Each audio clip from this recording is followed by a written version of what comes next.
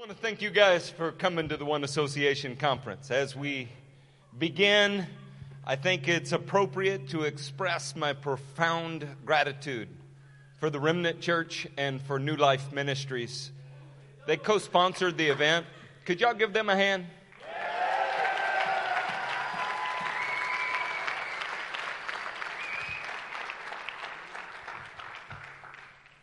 Also, to my wife there on the front row, the pretty blonde, sitting next to the other off-limits pretty little blonde.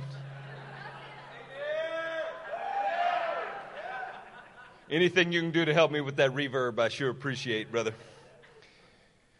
The truth is that my wife spent the last several weeks caring for her mother at home without medical assistance, and Miss Suzanne was ushered into eternal glory Tuesday afternoon. She now knows exactly who Melchizedek is. She knows whether Adam was or was not born with a belly button. My wife was holding her hand when she went into the presence of the king, and they were worshiping together. And yet within hours of the coroner leaving the home, Jennifer got in the truck and came to this conference. Look, my heart is filled with gratitude and admiration for those of you that cannot be deterred at any cost from advancing the kingdom. Amen. To be honest, that's exactly what DCD is all about. Look, these are unsettling times.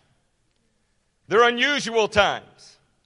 So I'm going to begin in an unusual place. About 10 centuries before Christ, the Greek poet Homer was born in what is called today Smyrna, Turkey.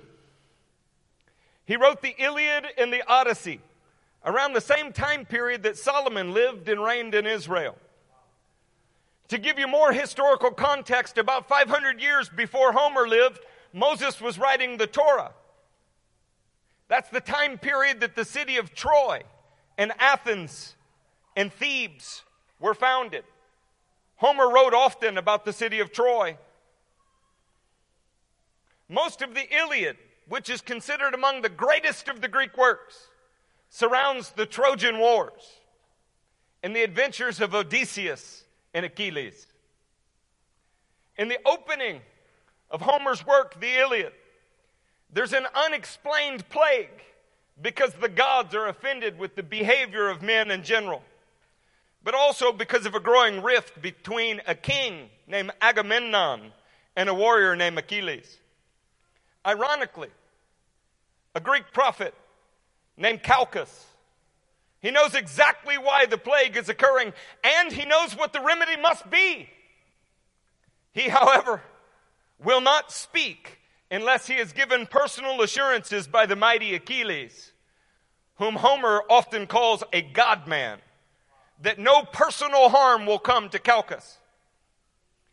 It's ironic, isn't it? In the greatest of Greek literature, their prophets will not speak the truth that they've been given unless they are assured that no personal harm will come to them. They are by nature danger-free prophets. Homer often speaks of the long-haired, smooth-faced, handsome Greeks. We are not Greeks. Our faith is not Greek. The ideals taught us in Scripture are not Greek. We are not and never will be danger-free prophets. Rather, our ethic comes from the Hebrew people who rarely had long hair, never had smooth faces, and more importantly, have the task of speaking the truth even though they face danger and often die.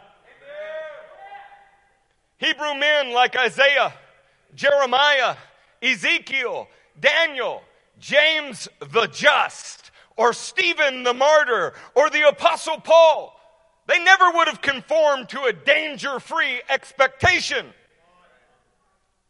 Even Jewish women, the kind that we tend to admire, women like little Hebrew Hadassah, whom most of you call Esther, they're loved precisely because they face danger in their time. Go gather all together the Jews who are in Susa, she said, and fast for me. Do not eat or drink for 3 days, night or day. I and my attendants will fast as you do. When this is done, I will go to the king, even though it is against the law. Put your superscript Romans 13 for those of you that cannot figure out how to interpret that. And if I perish, I perish. The first part of our year brought us into remembrance of the profound importance of the great assembly, even in the face of danger. This is a truth whose significance has suffered a great deal in our time.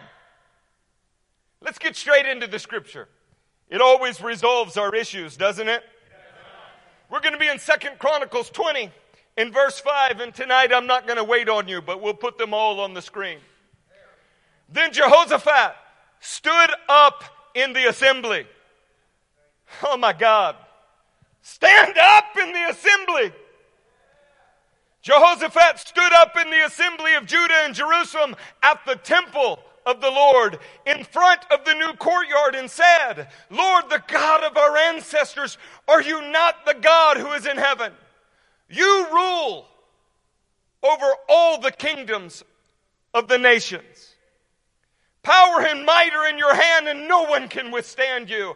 O our God, did you not drive out the inhabitants of this land before your people Israel and give it forever to the descendants of Abraham, your friend? They have lived in it and have built a sanctuary for your name, saying, if calamity, somebody say calamity. If calamity comes upon us, whether the sword of judgment or the plague. Let that sit for a minute. Or famine. We will stand in your presence. We will stand in your presence before this temple that bears your name, and we will cry out to you in our distress, and you will hear us and save us. We stand here tonight as the assembly of the Lord, even in the midst of calamity and plague. We affirm that our God is the God of heaven, and his rule is over all the kingdoms and nations. We are his servants, soldiers, sons, and friends, because his love has compelled us to love and obey him above every other power, title, authority, or danger that may oppose him or us. Like Jehoshaphat and Solomon before him, we believe that calamity, sword, plague, or famine all demand one response. I'll give you a hint. It's not that we all stand in a circle and Zoom each other, whatever that means.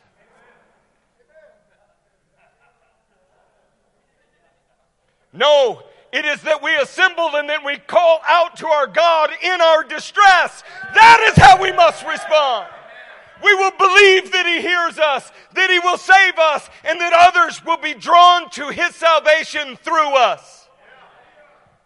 In verse 13 it says, all the men of Judah with their wives and children and little ones stood there before the Lord. We do this as a community, as a family, as brothers, and yes, even with our little ones. We do this in the face of personal loss. We do this regardless of the cost of our obedience. In these unsettling times, the contrast could not be more evident. We are a remnant of men with new life. And that life is the only hope of the dark and chaotic world around us. C.T. Studd once said, if Jesus Christ be God and died for me, then no sacrifice can be too great for me to make for him. You are here tonight because this rings true in your soul. You have no desire to shrink from this honor, even when confronting the dangers of our time. That's why so many of you, when your flights didn't work, got in cars and drove. You are here because you are DCD. You have given your life to Him, and now the life you lead is in His hands. It is in His service, and it is used solely for His glory. Simply put, you have no life of your own. It's only His life now being displayed in your weakness as you confront the danger of our day. You know, Studd went on to say, only one life will soon be past. Only what's done for Christ will last. There could be no more sobering truth than this in the darkness of our present carnal circumstances. I, for one, have no plans to hang my head in eternity because I lived in fear and cowardice now in this present time. No, I'm convinced that it's time to live loudly, to love largely, and to shout the gospel with my actions and my words. You know, I'm overwhelmed with joy to see so many of you brave souls feel the same way. DCDs come to mean many things to us through the years. It began as a phrase not supposed to be spoken in church, but heralded by true missionaries around the world in yesteryear. DCD originally meant don't care a damn for this world, meaning not being able to be seduced by the things of the world. Last year we looked at DCD as disciples, creating disciples. It's more acceptable to say, but just as revolutionary to do. And in this year, in some ways, DCD is disciples confronting danger. This is progress. This is maturing. We can only hope DCD comes to mean disciples conquering death. But that's the subject of future exploits and not the subject that we're on this evening. Tonight, when you think of DCD, think disciples confronting danger. Because unlike Calchas, the calculating Greek prophet held up as a hero, we are often despised, often rejected by men because of our courage that exposes their cowardice. The sincerity of our faith exposes the insincerity of the beliefs that many say they hold. Psalm 22 tells us so clearly, I will declare your name to my brothers. In the congregation, I will praise you. Not on the telecast. You who fear the Lord, praise Him. All you descendants of Jacob, honor Him. We're here tonight not to honor one association, not to honor a particular church, to honor Him in the great assembly. Revere Him, all you descendants of Israel. For He has not despised or disdained the suffering of the afflicted one. He has not hidden His face from him, but has listened to his cry for help. Listen, it's true. We often suffer as those out there suffer. We even die as they die. But our God does not hide His face from us. And He does listen to our cry for help. You know, while we suffer as they do, they do not experience life that is really life as we do. The abundant life is ours. And I plan to put it on full display all the rest of my days, especially when we're confronting danger. Psalm 149 says, praise the Lord. Sing to the Lord a new song, His praise in the assembly of the saints. Let Israel rejoice in their Maker. Let the people of Zion be glad in their King. Let them praise His name with dancing, even you Baptist folks.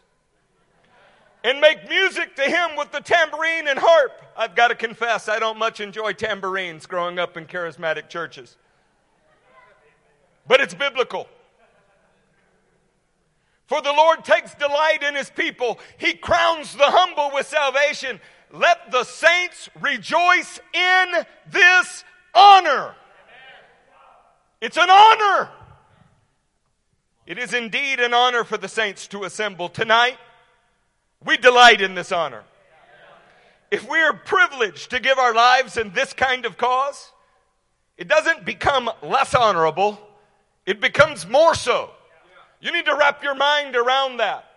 A right thing does not become or stop being right because it cost you something.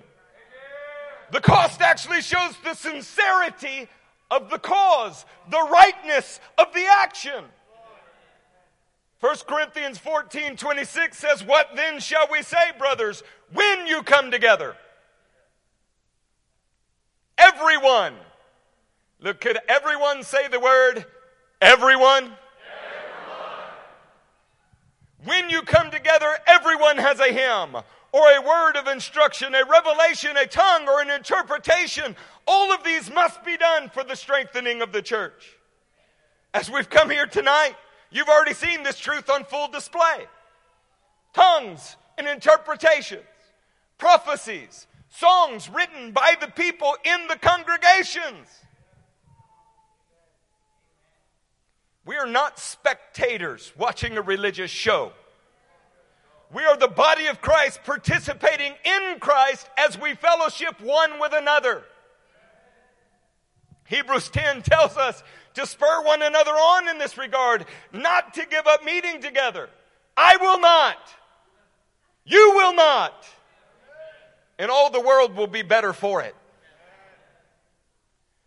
Romans 4:18 has long been one of my favorite passages.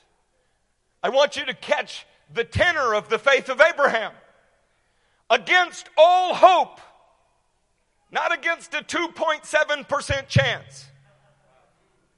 Not if you have 2 or 3 comorbidities. Against all hope. Abraham in hope believed and so became the father of many nations. Just as it had been said to him, so shall your offspring be. Without weakening in his faith, he faced the fact that his body was as good as dead. Since he was about 100 years old, and that Sarah's womb was also dead, yet he did not waver through unbelief regarding the promise of God, but he was strengthened in his faith and gave glory to God, being fully persuaded that God had the power to do what he promised. That is why it was credited to him as righteousness. Saints, there is trouble all around us. We do not deny that fact. We face it. We confront it. We give glory to God without wavering in unbelief. We know that our God has the power to perform what he has promised, and that kind of trust has become our righteousness. While we're speaking of facing the facts, I think we're headed for a contested election. It's sure to bring chaos no matter who wins. Many of our cities are burning, and it's likely that that will continue. We're seeing the loss of personal freedoms on a scale that previous generations would not have thought possible. There are unprecedented intrusions into religious freedoms occurring daily in this country, and that trend is growing around the world. I'm sure you've all seen this graphic in some form or another with a frequency that has only induced nausea for you. With a 2.7% chance of death, and that requiring both that you contract the disease and that you have 2 or 3 comorbidities. The compromised churches collapsed in cowardice this year. Enclosures around the globe occurred on every continent. Polished, pretty pulpits tried to make their decisions appear noble and altruistic. This caused many to be deceived into believing that the loving thing to do was to close the church of the living God, which is the only hope of a lost and dying world all around us. Some went so far as to attack those of us who were not disguising our cowardice with imaginary nobility. But these events have only deepened our convictions and added steel to our resolve. The truth is, we have been advantaged by adversity. We're learning that there is necessity in confronting danger. Our awareness of the responsibility of the local church has only grown. Our character has been forged in the furnace of criticism. This criticism teaches the Christian just how hollow the praises of his fellow man really are. And this criticism ultimately brings you to a place where you are free from the fear of man. Our churches have grown because others are drawn to the genuineness of a message that we are willing to suffer for, to face danger for, even to die for. You know, despite every threat, every church in the One Association is represented here tonight, and in record numbers. Can I get a hallelujah? 2020 has been a year that the church, it's been matured by their pastors in expedited fashion. Say thank you, pastors. This year, my international schedule was limited, which allowed for more than 20,000 miles to be traveled between domestic churches in my truck alone. What I observed was remarkable. You're far stronger, far clearer, and far more effective than ever before. My family has been in every hot spot in the United States, from Seattle to New York this year. And I'm proud to say to anyone who would ask, our churches have never been more essential, despite what the government of California says about them.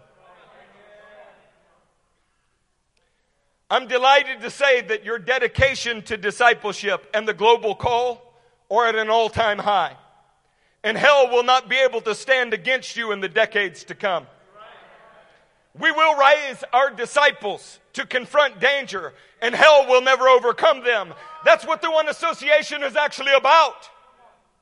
2 Corinthians 3:18 says, and we all, who with unveiled faces contemplate the Lord's glory, are being transformed into His image with ever-increasing glory, which comes from the Lord, who is the Spirit.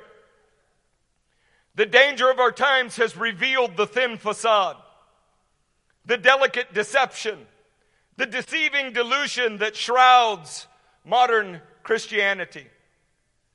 Their lives are still their own. That's the problem. Lives given to the Lord in word only. But when it comes to danger, when it comes to death, when it comes to meaningful sacrifice, you find out their lives are their own. DCD is disciples confronting danger. We are unveiled. What we are can be seen by everyone. We are ordinary men and women that have been transformed by the Spirit and power of God. This is and always has been what the church is. It is the very reason that the true church shines in the midst of danger. We are a remnant of men with new life. It's our job to hold out hope in these unsettling times. Not send people a Snapchat.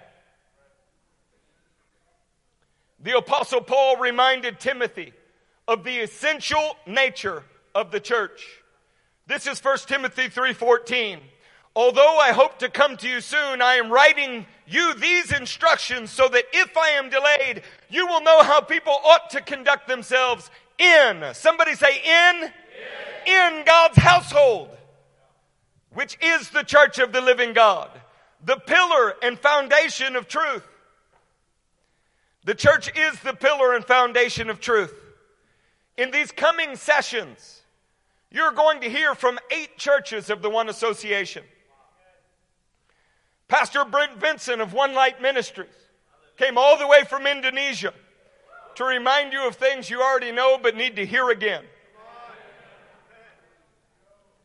Pastor Justin Johnson of King's Harvest Church is here with us tonight. Pastor Sutherland and Pastor Piro of Life Changing Ministries are here with us tonight. Pastor Slaughter and Pastor Massey of the Arising Church are here.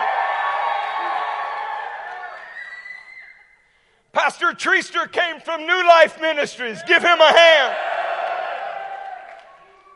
Pastor Buddy Brasso of Ehud to Peru came this evening.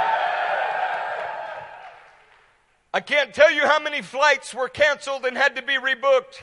I can't tell you how much money we lost, and I can't tell you how much I don't care.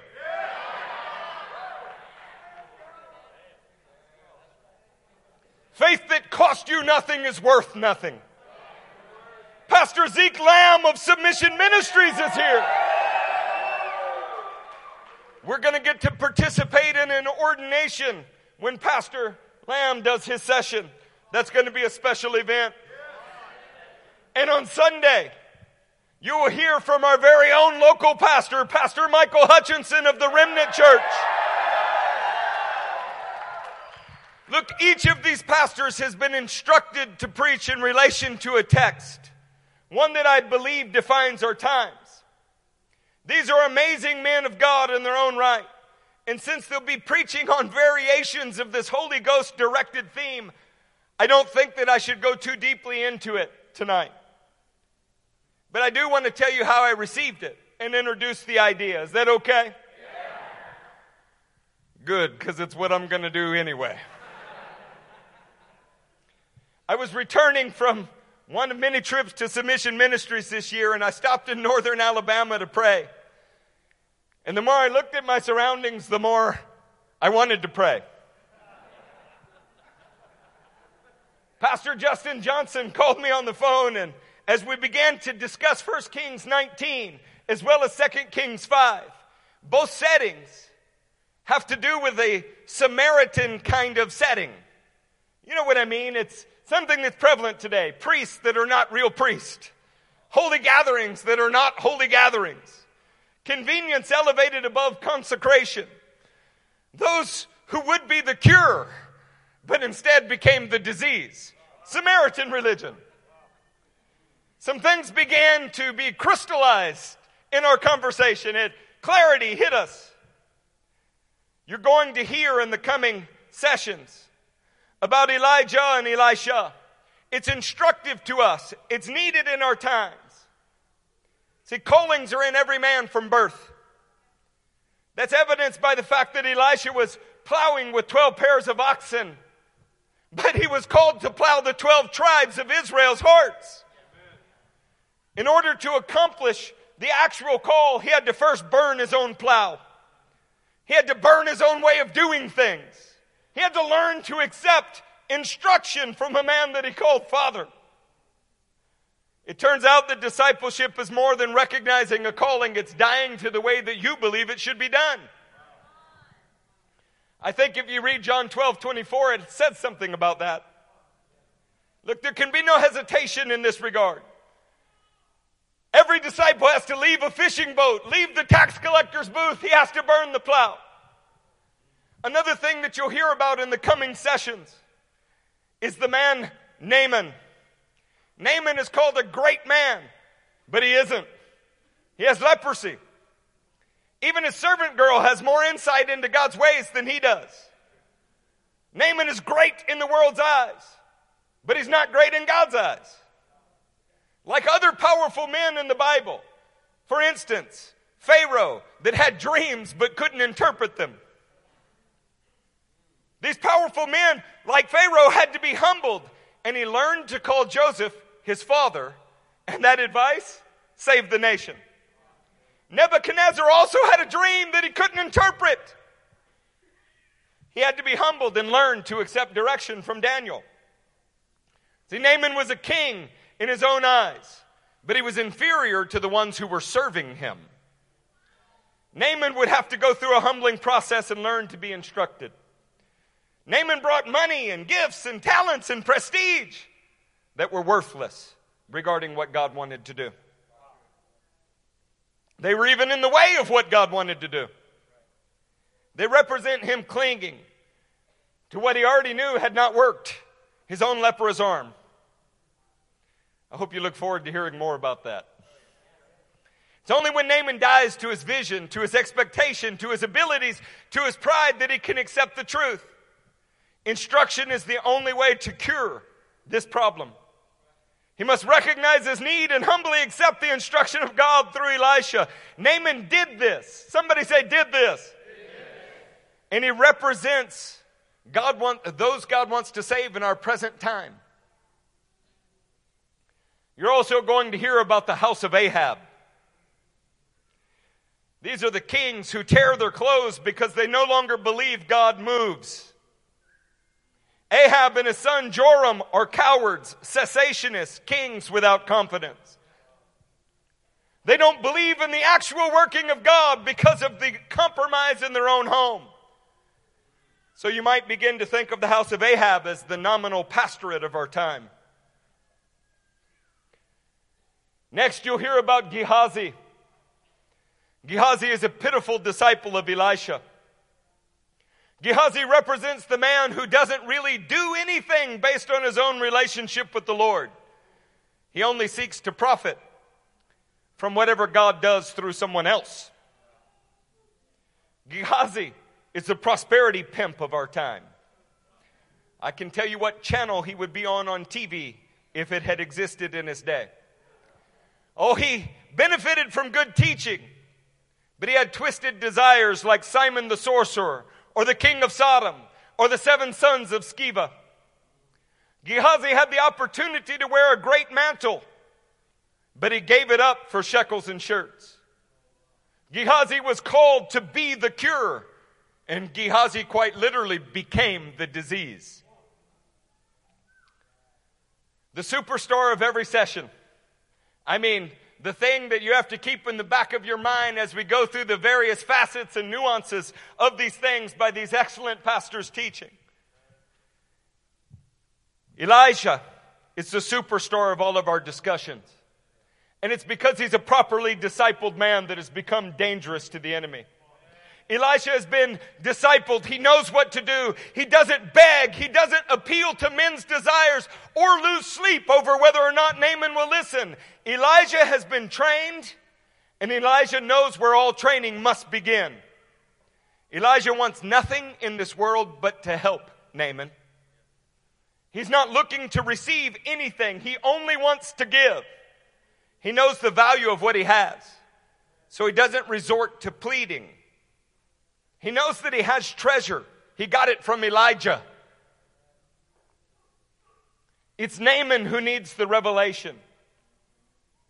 Listen, as you listen to these extraordinary messages that are going to come from these anointed pastors, I want you to consider Ahab's house is a cessationist contaminant, posing with the pretense of power, but it cannot confront the dangerous crisis in the days ahead of us. Gehazi is a perversion of the process and power of God. And he not only can't address our times, he makes them worse. Naaman is the target. Naaman is the man that we will see drawn from the clutches of disease and brought into the divine name of our God. Naaman is the man who ends up valuing even the dirt under the feet of the teachers. Elisha is strong, secure, properly discipled man who is dangerous to the enemy because he knows how to confront the dangers of our time. We are the one association of churches. We are a remnant of men who have new life. We want nothing more than to give that life to others. We don't beg. We don't compromise. Instead, we burn our plows, abandon our rivers, and leave behind our resources. We know what others must do because we've done them ourselves and recognize the value of the great gift.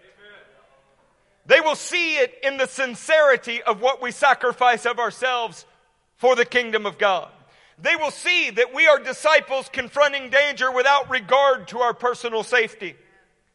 Unlike Calchas, that long-haired, smooth-faced, handsome Greek, we do not ask for or receive assurance of personal safety before we proclaim the truth by actions and words. You know, this brings me to what I really wanted to talk to you about. Is that all right, Miss Hannah? Can I do that? If Hannah says I can do it, then I can do it. Isaiah 49:24 is an ancient question. Can plunder be taken from warriors or captives rescued from the fierce? But this is what the Lord says. Yes, captives will be taken from warriors and plunder retrieved from the fierce. I will contend with those who contend with you, and your children will I save. How will we do this? How will we see new Elishas raised up? How will we see Naaman cured and brought into the faith? How will these things happen? The answer is now the same as the answer has always been. Please turn with me in Acts to the very first chapter. For the acts of the Holy Spirit, the acts of the apostles, the acts of the early church, look at the historical record of those that have gone before us. In Acts, the first chapter, beginning in verse 7, he said to them, "It is not for you to know the times or the dates the Father has set by his own authority, but you will receive power." But you will receive power. But you will receive power when the Holy Spirit comes on you. And you will be my witnesses in Jerusalem and in Judea and Samaria and to the ends of the earth. How will we do these things? How will we see Naaman cured? How will we confront the danger of our day? We will do it by the power of the Holy Spirit and without regard for our own lives. That's how. Now, this is a verse you've heard many times because you come from Spirit-filled traditions. Or if that's not what you came from, it's certainly what you're standing in now. To properly understand this, we need to acquaint ourselves with two very important words. The first is dunamis. And the second will be martus. But I would like to start with the definition of dunamis. Man, that's kind of small for you guys to read, isn't it? Good, I'm going to read it for you. Dunamis, to be able, power, especially achieving power. All words that are derived from the stem of duna have the meaning of being able or capable. The first meaning, spoken of as intrinsic power, either physical or moral. In other words, when Jesus said power, he meant power. When it's spoken of your physical body, it either stands in Holy Spirit power or it is already in weakness. That's the middle definition. But my favorite, can you indulge me and let me read you my favorite? This comes from the Complete Word Study Dictionary. What does dunamis mean? A spirit of strength, meaning manly vigor in opposition to the spirit of cowardice.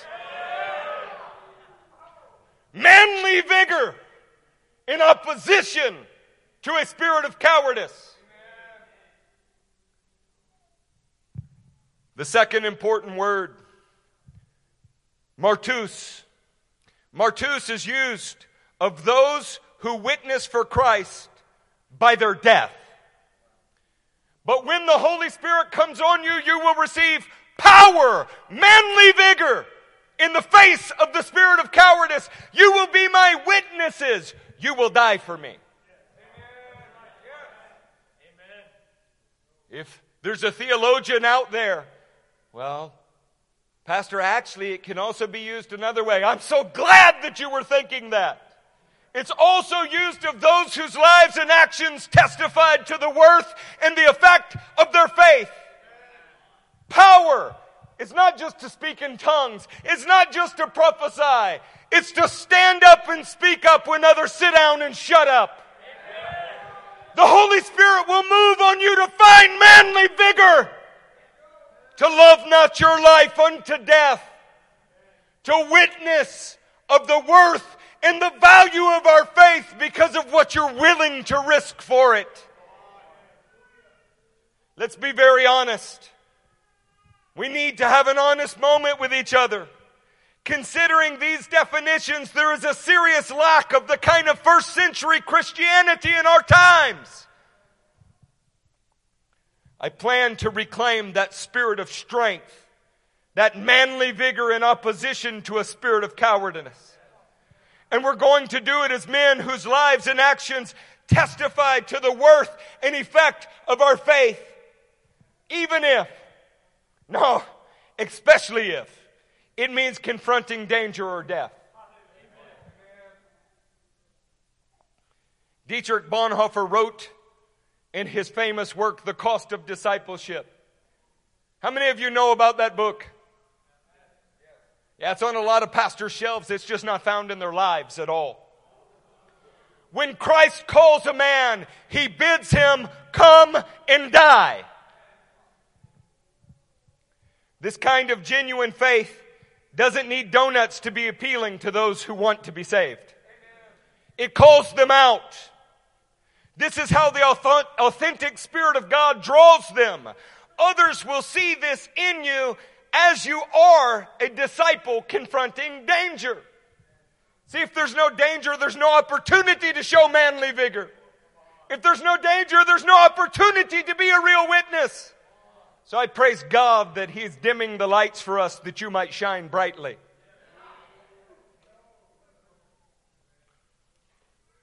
It's been said that if I tell you the facts, you will learn them. If I tell you the truth, you will believe it. And if I tell you a story, you will remember it and it will live in your hearts forever. So I'm going to tell you a factual, truthful story in the hopes that you learn it, believe it, and most of all, remember it, so that it lives in your hearts in the days to come. Will you all let me do that? I want to talk to you about Adrian Corton de Wart. Adrian Corton de Wart was a British Army officer born of Belgian and Irish parents. He was born in 1880. Like so many, his story starts in difficulty. His mother died in his early adolescence. So did his 3 sibling sisters. They all died very young. Adrian was rumored to be the illegitimate son of King Leopold of Belgium. At least if people are going to accuse you of being a bastard, it's the bastard son of a king.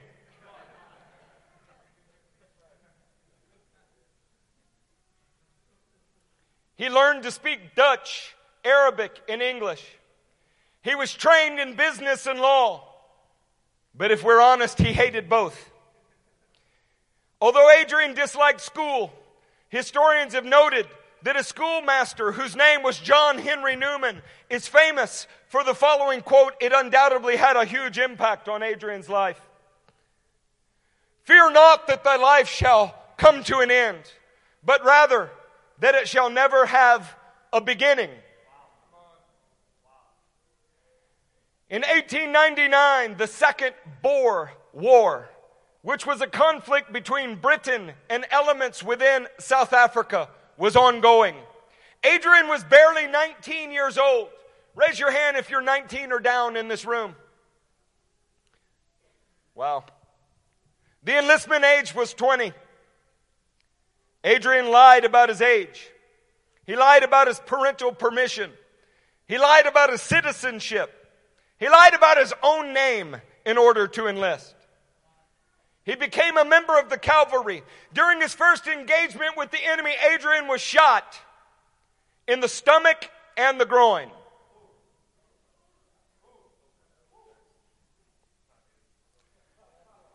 That could have been the end of Adrian's story.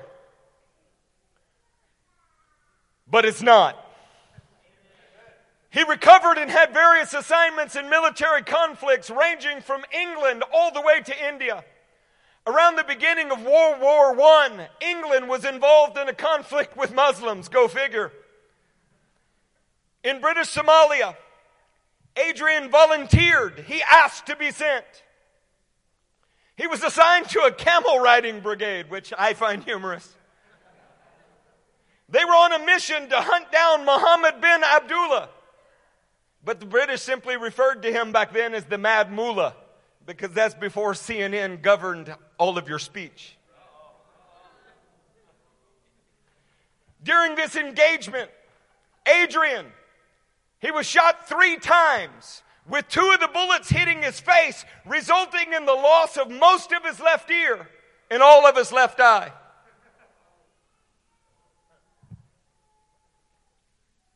That could have been the end of Adrian's story. But it's not. He recovered from his injuries. And in February of 1915, Adrian was sent to the Western Front of the war. The military brass insisted that he wear a glass eye so that his injuries would not appear to be a detriment that discouraged others. And Adrian initially agreed. On his deployment, Adrian discarded his glass eye because after he thought about it, he reckoned that his scars were an honor to the crown rather than a supposed detriment to morale. As the squad engaged the Germans along the battle lines, Adrian was hit by German artillery. The blast blew off 3 fingers on his left hand and left 2 mutilated fingers hanging without function. Adrian asked the field medic to amputate the remaining 2 lifeless fingers. When the medic refused, Adrian took a deep breath and tore them off with his remaining right hand so that they would not impair his function.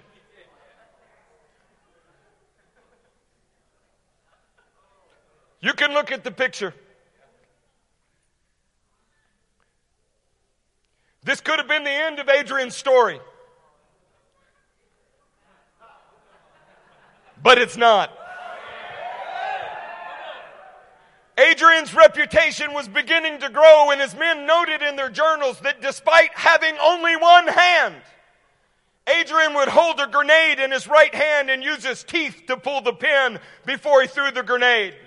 His courage to confront danger was becoming an inspiration to soldiers who wanted to imitate his life.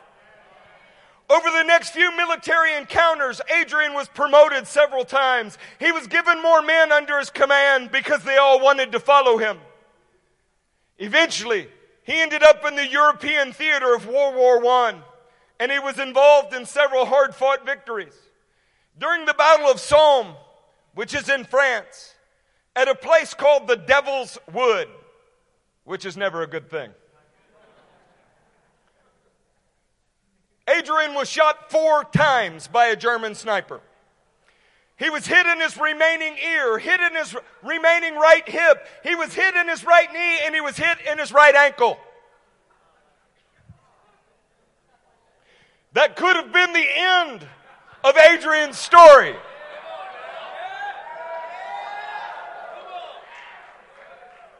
But it's not. Adrian recovered, and he went on to fight in the Soviet Union, fight in the Ukraine, fight in Poland, fight in Lithuania, and fight in Slovakia. During these encounters, he survived 2 plane crashes in which other men died. He also fell from a moving train while he was on leave because the train was being robbed. And despite the use of only one arm, he climbed back onto the moving train, pulled his service revolver, and shot both of the men that were robbing the train.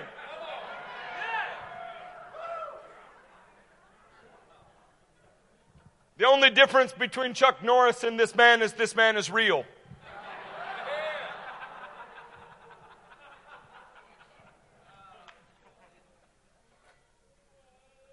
This could have been the end, but it's not. Eventually, World War I and the Polish conflicts post-war came to an end, and that might have been the end of the story. But I guess you know it's not. World War II broke out, and Adrian returned to service despite the fact that he was now 61 years old and was missing his left hand as well as his left eye. Adrian was given a mission by Winston Churchill himself that involved a trip to Yugoslavia with a stopover in Cairo, Egypt. The Wellington bomber plane that was transporting Adrian crashed into the Mediterranean Sea.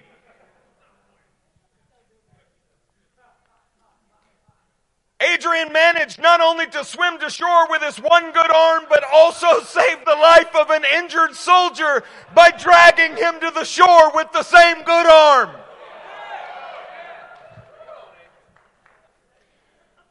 Unfortunately, the beach that they landed on was occupied by an Italian regiment loyal to Nazi soldiers.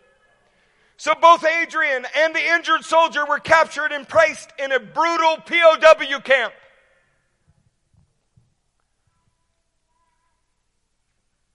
While in the POW camp, Adrian organized himself and 5 other soldiers in an escape attempt.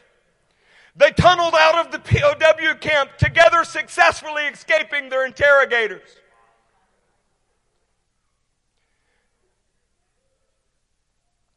World War II eventually came to an end. And certainly that's the end of Adrian's story. But it isn't. Adrian was called up for a series of diplomatic missions to combat the rising communist threat in the region of China.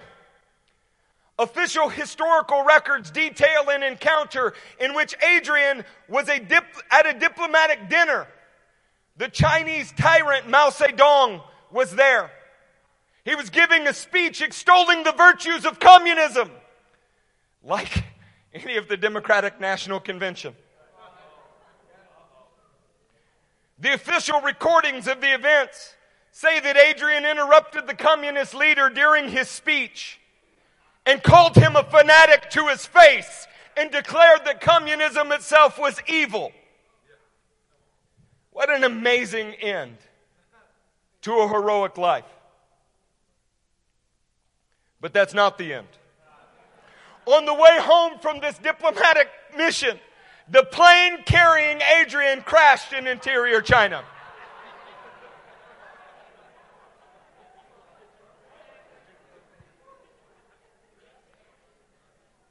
Adrian Carton de Wart survived the crash.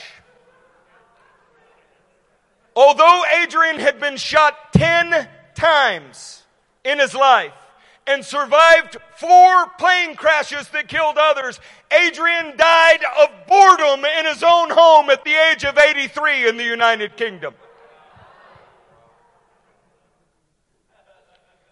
If you haven't guessed, well, Adrian is a real human being. That is not his picture. This is. An ordinary man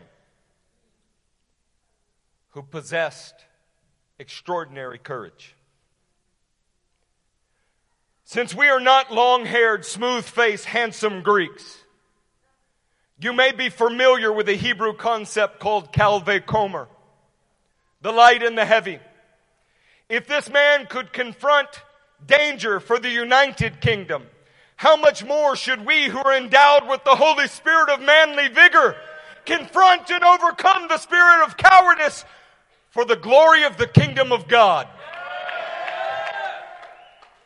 If this man could testify through his life and actions to the sincerity and effect of his cause for the United Kingdom, how much more should we testify through our lives and actions to the sincerity and effect of our faith for the kingdom of God? We do not need the assurance of Achilles, the God-man, as Homer called him. We don't need him to provide us with security from all harm before we speak the truth and face danger. We've already pledged both our life and our deaths to the real God-man, Jesus the Christ. That's where real Christianity begins. That's not something you mature into over 30 years. That is the nucleus, seed, and beginning of Christianity. I want to use the balance of my time talking to you directly from the Scripture. I believe it will speak to you itself. Is that okay? I'm so glad that y'all want to, because it's what we're doing anyway. 1 Corinthians 15 and verse 30. And as for us, why do we endanger ourselves every hour? You either believe in verbal plenary inspiration, you either believe that God breathed this onto a page, or you don't. And if those syllables, if those words are written and God breathed them on the page, then you have to wrestle with them. And as for us, why do we endanger ourselves every hour? I die every day. I mean that, brothers. Just as surely as I glory over you in Christ Jesus our Lord, if I fought wild beasts in Ephesus for merely human reasons, what have I gained if the dead are not raised? Let us eat and drink, for tomorrow we die. Do not be misled. Bad company corrupts good character. Come back to your senses as you ought, and stop sinning. For there are some who are ignorant of God. I say this to your shame. Catch this. Endanger ourselves, he says. Endanger ourselves. And how often? Every hour. That is either the Word of God or it's not. He doubles down on it. I die every day. Every day. How many of you had people try to talk you out of coming? I don't consider it a missions trip if I don't get calls from people I love telling me not to go. Listen, there's never been a truer statement penned than bad company corrupts good character. We are the DCD. We're descended from Hebrew men of faith who were endowed with the Holy Spirit. That spirit of manly vigor that overcomes cowardice prevalent in our times. 2 Corinthians 4:11. For we who are alive are always being given over to death for Jesus' sake, so that His life may be revealed in our mortal body. So then death is at work in us, but life is at work in you. Disciples confronting danger means that we give ourselves over to the risk that life might be offered to those who are dead spiritually. This seems so dangerous to our contemporaries. No more dangerous than we are to the enemy. And I've been criticized throughout my 27 years in the faith. He's dangerous, they say. In fact, some of you say. Terrified, harm's going to come to your husband on some daring leap of faith with crazy Pastor Eric.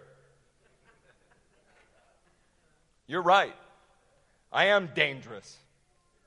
Dangerous to the enemy, and so is your husband. We need to wake up to that. We're men who face danger, and we are men who are dangerous to the enemy. If you're looking for some other kind of Christianity, it doesn't exist, but there's a Samaritan version for you. Every sincerely discipled man is dangerous to the enemy. Acts 19:15. One day the evil spirit answered them, Jesus I know, and Paul I know about, but who are you? All the power of hell should know and fear you, because you love not your life so much as to shrink from death, and that makes you dangerous. All the power of hell should know that you are dangerous because you take captives from the fierce.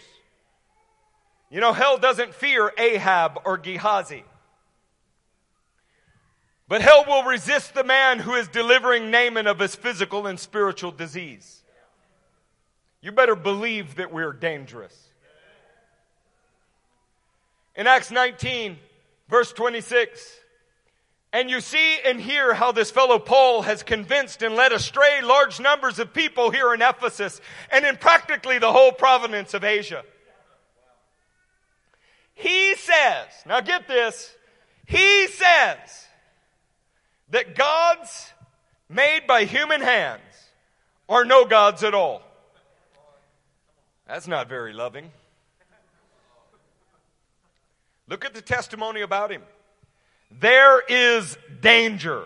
Not only that our trade will lose its good name, but also that the temple of the great goddess Artemis will be discredited. And the goddess herself, who is worshipped throughout the province of Asia and all the world, will be robbed of her divine majesty. Do you know why the demonic spirits knew who Paul was? He was dangerous to the enemy. How many people zooming amongst themselves are turning cities upside down for the kingdom of God? I don't really know what a circle zoom is, but somebody's trying to teach me. Apparently, it's a new way for people to meet. I'm not sure I want to meet people that way.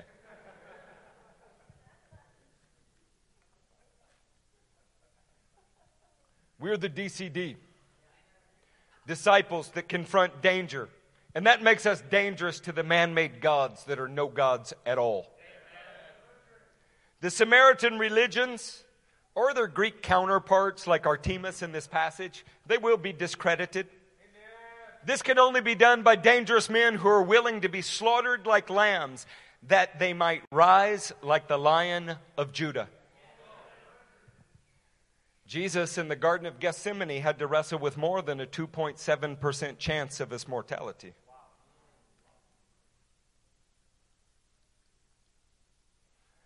Acts 19:37.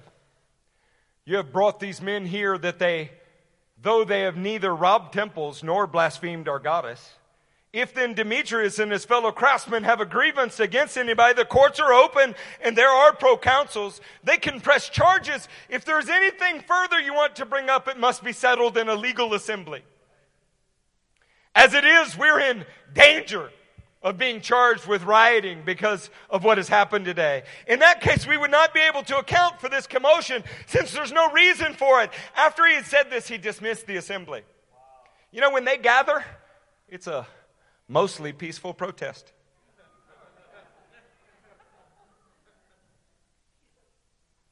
When we gather, the CDC, that is the carnally diseased Christians, they call us dangerous. We are dangerous. We're dangerous to false religion, and I'll never be any other way.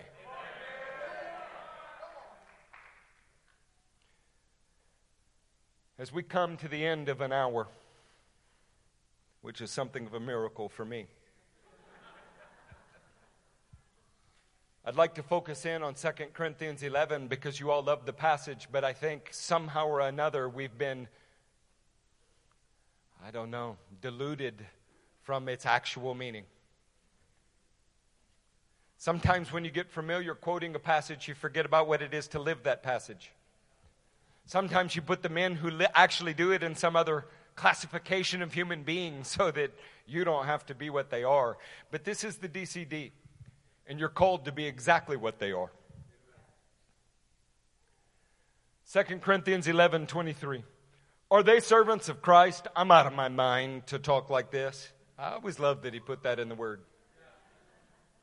I am more. I have worked harder, been in prison more frequently, been flogged more severely, and been exposed to death again and again. Doesn't sound like he was listening to little Mr. Worldly Wise Man. It's just not safe, just not expedient. We just need to use wisdom. Said every pansy that ever lived. 5 times I received from the Jews 40 lashes minus 1. 3 times I was beaten with rods. Once I was pelted with stones. 3 times I was shipwrecked. I spent a night and a day in the open sea. I have been constantly on the move. I have been in danger from rivers. In danger from bandits. In danger from my fellow Jews. In danger from Gentiles. In danger in the city. In danger in the country. In danger at sea. And in danger from false believers.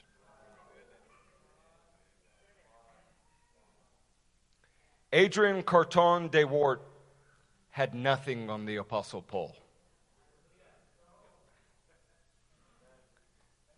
They both sound like mythical figures to you because that's easier to cope with than to think that you would have to be filled with the same spirit of manly vigor and do the kind of deeds they did, testifying to the work, worth, and effect of your faith.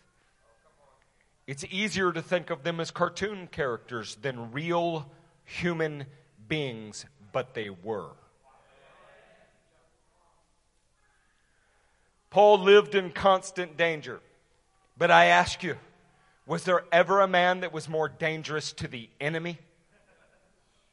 Do you see the relationship here? You can sit in your house and hide and say you're not scared. But if you weren't scared, you'd be turning the world upside down for Jesus, regardless of the cost.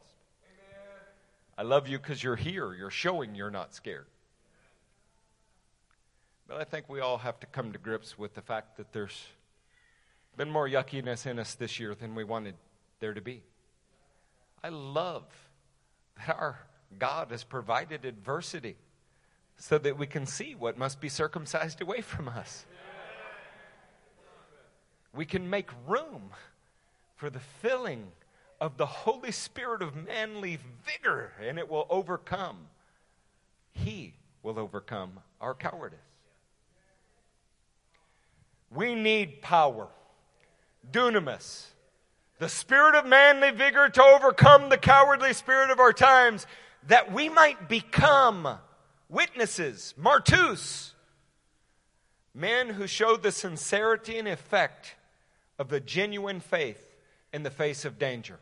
We need that. DCD, don't care a damn for this world. I hope that's still offensive to some of you. It's not as much fun for me to say if it's not. When you're criticized, when you're beat up, when those who should stand with you stand against you, and you know that the only reason you're doing it is because of a profound love for Jesus, it does so much for you. It teaches you not to love the praise of men. It teaches you how ridiculous it was when they told you you were the best pastor ever. It brings a certain kind of freedom. It also takes away the devil's ability to seduce you with things. DCD, don't care a damn for this world. DCD, disciples creating disciples.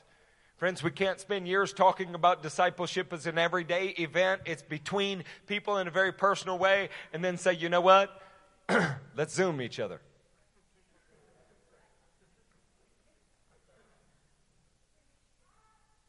No, if we're going to continue the DCD tradition, if it was God when it started, then we must be disciples confronting danger. There's no other way to get the work of God done. And if need be, we'll be DCD, disciples conquering death.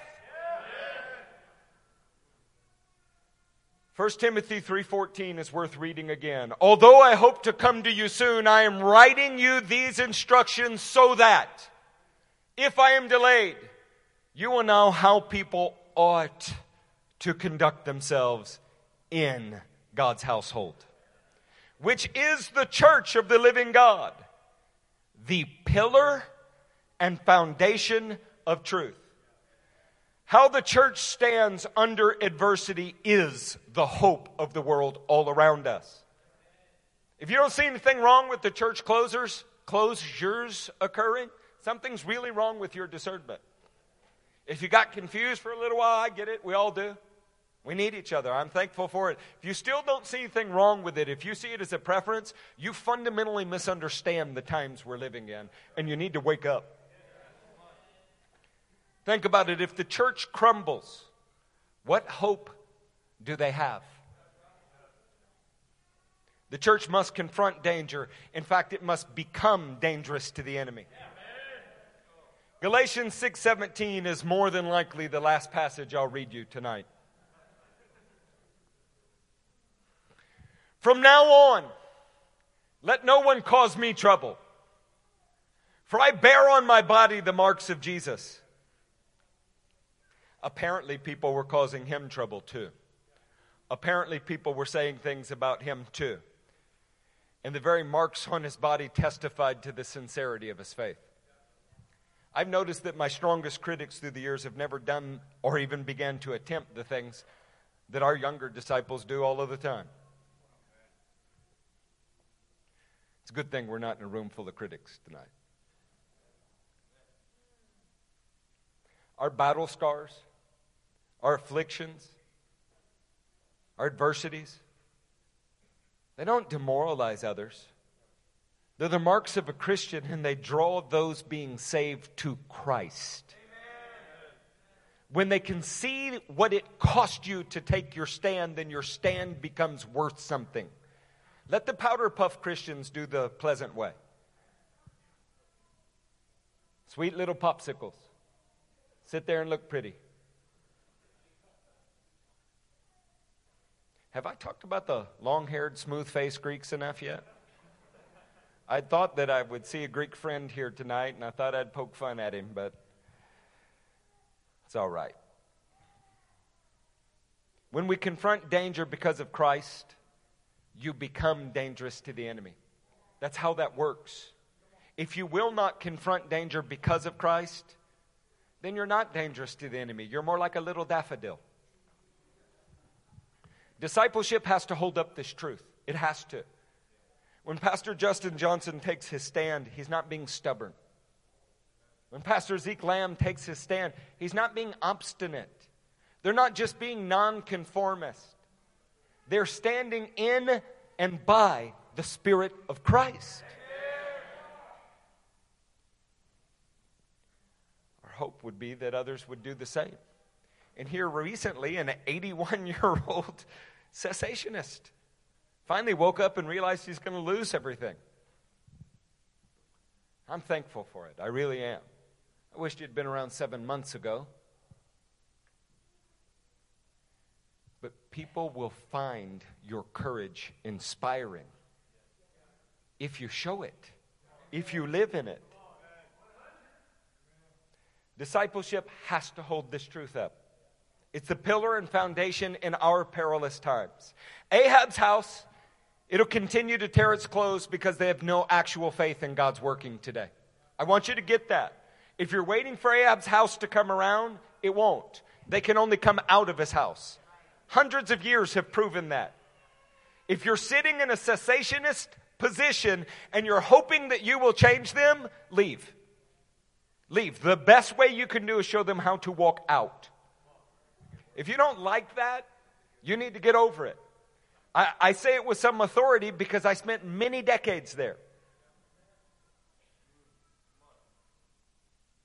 Somebody has to see the distinction between what you have and what they have to want what you have.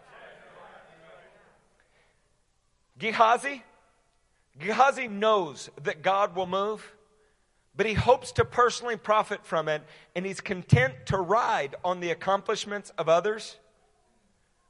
Listen, when you think of Ahab and Gehazi, when you think of the spirit-filled idiots that are pimping out the gospel for profit, and the cessationists that don't believe God will do anything, Ahab's house, where do these two compromised camps leave the Naamans of the world around us? Say, well, I love my neighbor and I want to make sure that I don't do anything that would give them COVID. You should be thinking about how to cure the COVID they have, not be scared you're the one that would be giving it. What's wrong with us?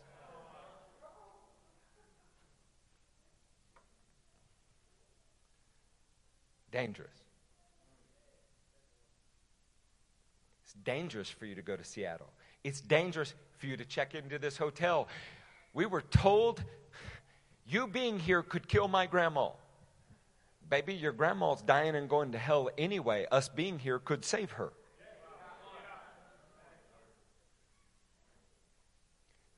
Is that strange to y'all? I mean, is that a foreign thought? Because I can assure you, you've all got an appointment with a box. Every one of you. None of you are going to live forever, but that question from John Newman remains, will your life ever actually have a beginning? The answer is and always has been that men like Elijah who were discipled must stand up and do the works of God. More than that, we must do them without being seduced by personal gain. Even more than that, we must do it while men insult us as dangerous. We are dangerous. Discipled men are always dangerous to the enemy. I want to show you one last picture. Christ's call is to capture men from the devil's clutches and snatch them from the very jaws of hell, to enlist and train them for Jesus and make them a mighty army of God. Before I finish this, I shared with no one these notes. No one. I didn't even keep them in my OneNote where I normally would, because I know how you people are. Do you recall the tongue and the interpretation that came forward in worship? Two different men about raising up an army. You can't make that up. That is the witness of the Spirit. But this can only be accomplished by red hot, unconventional, unfettered Holy Spirit religion, by reckless sacrifice and heroism in the foremost trenches. That's how men of God used to speak.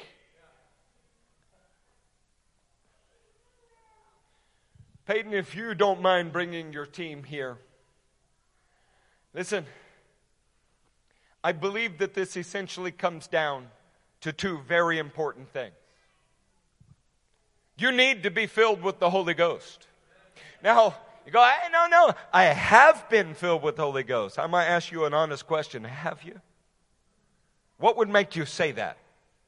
Well, the thing is I prophesy. Well, good for you. Well, the thing is I speak in tongues. Well, good for you. I'm glad for that. Do you have a Holy Spirit of manly vigor that overcomes cowardice in every situation? How full of the Holy Ghost are you? What if with 1/8 of a tank you can speak in tongues?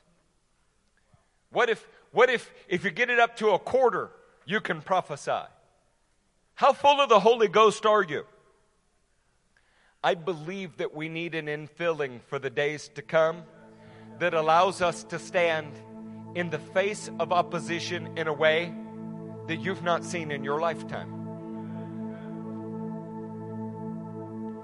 What's the other thing that we need? You need an actual witness. You don't need Christian witness training. You don't need some track to help you. You need a life that actually demonstrates the worth and the effect of the faith that you say that you have. Do you know how that witness occurs? You have to be put in situations that others wouldn't, and you will.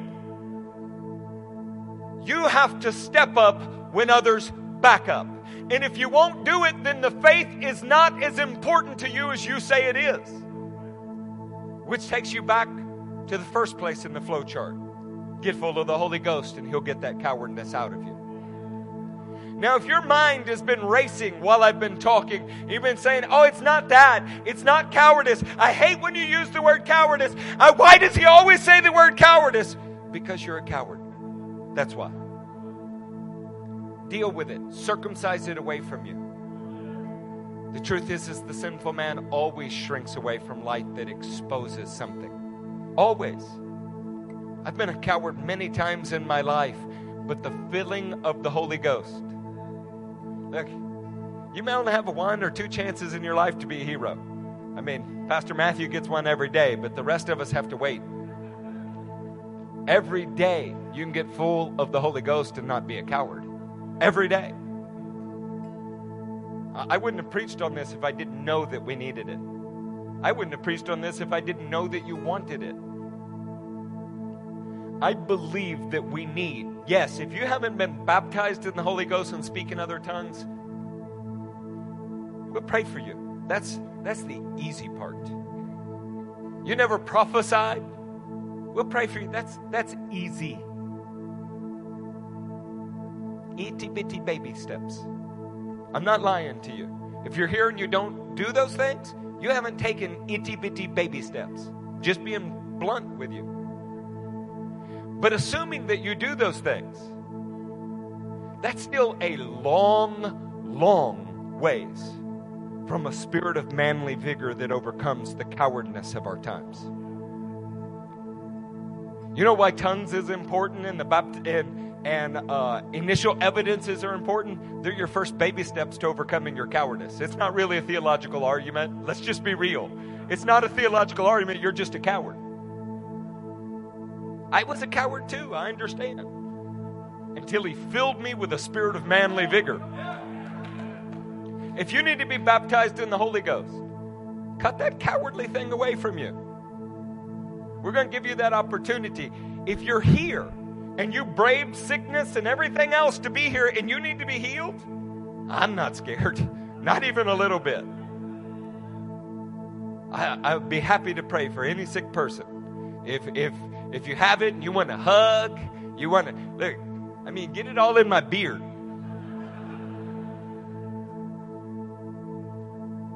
The Christian simply cannot be scared.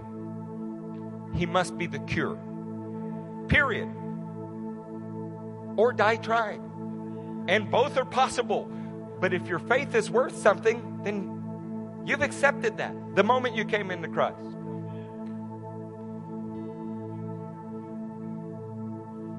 I want to do this in a certain way. Can we have at least one pastor from each of the churches?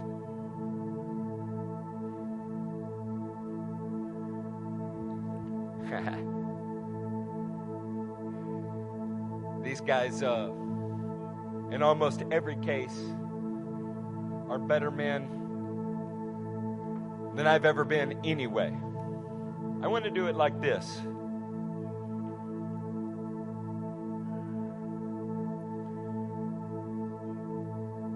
If you need to be baptized in the Holy Ghost, whether that means that you're taking the baby, itty-bitty baby step of speaking in other tongues, or the only slightly bigger step of learning to prophesy, we want to pray for you on this side of the room. But if the way that you need to be baptized in the Holy Ghost is that you need manly vigor that overcomes cowardice, not just related to coronavirus, but related to witness to your relatives, related to how you handle yourself in public, related to how you act at work. If you need the power of God to be a real witness in you, we want to pray for you on this side of the room. If you're listening and you're realizing, you know, the way those people describe Christianity, I don't think that I've ever really experienced that. Then you come right here dead center. If you are sick, like you got active symptoms, you don't know what you're going to do, I'm going to meet with you in that back corner. And I want to pray for you. Okay? It doesn't matter what you don't even got to tell me. But I want to pray for you, and I'm telling you something. You're going to get healed. Okay?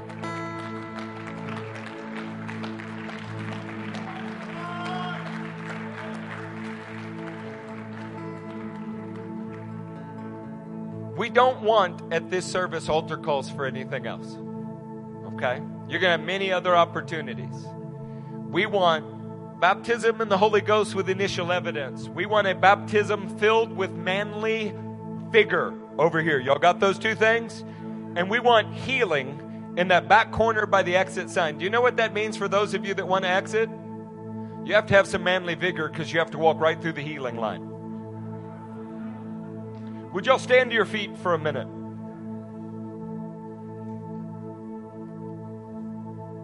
I don't know. I'm a grandpa now. I'm getting old. I've been doing this a long time, and it's the great love of my life, but I really just don't care much for formality anymore. And it no longer does something for me to see how many people are here or how many respond.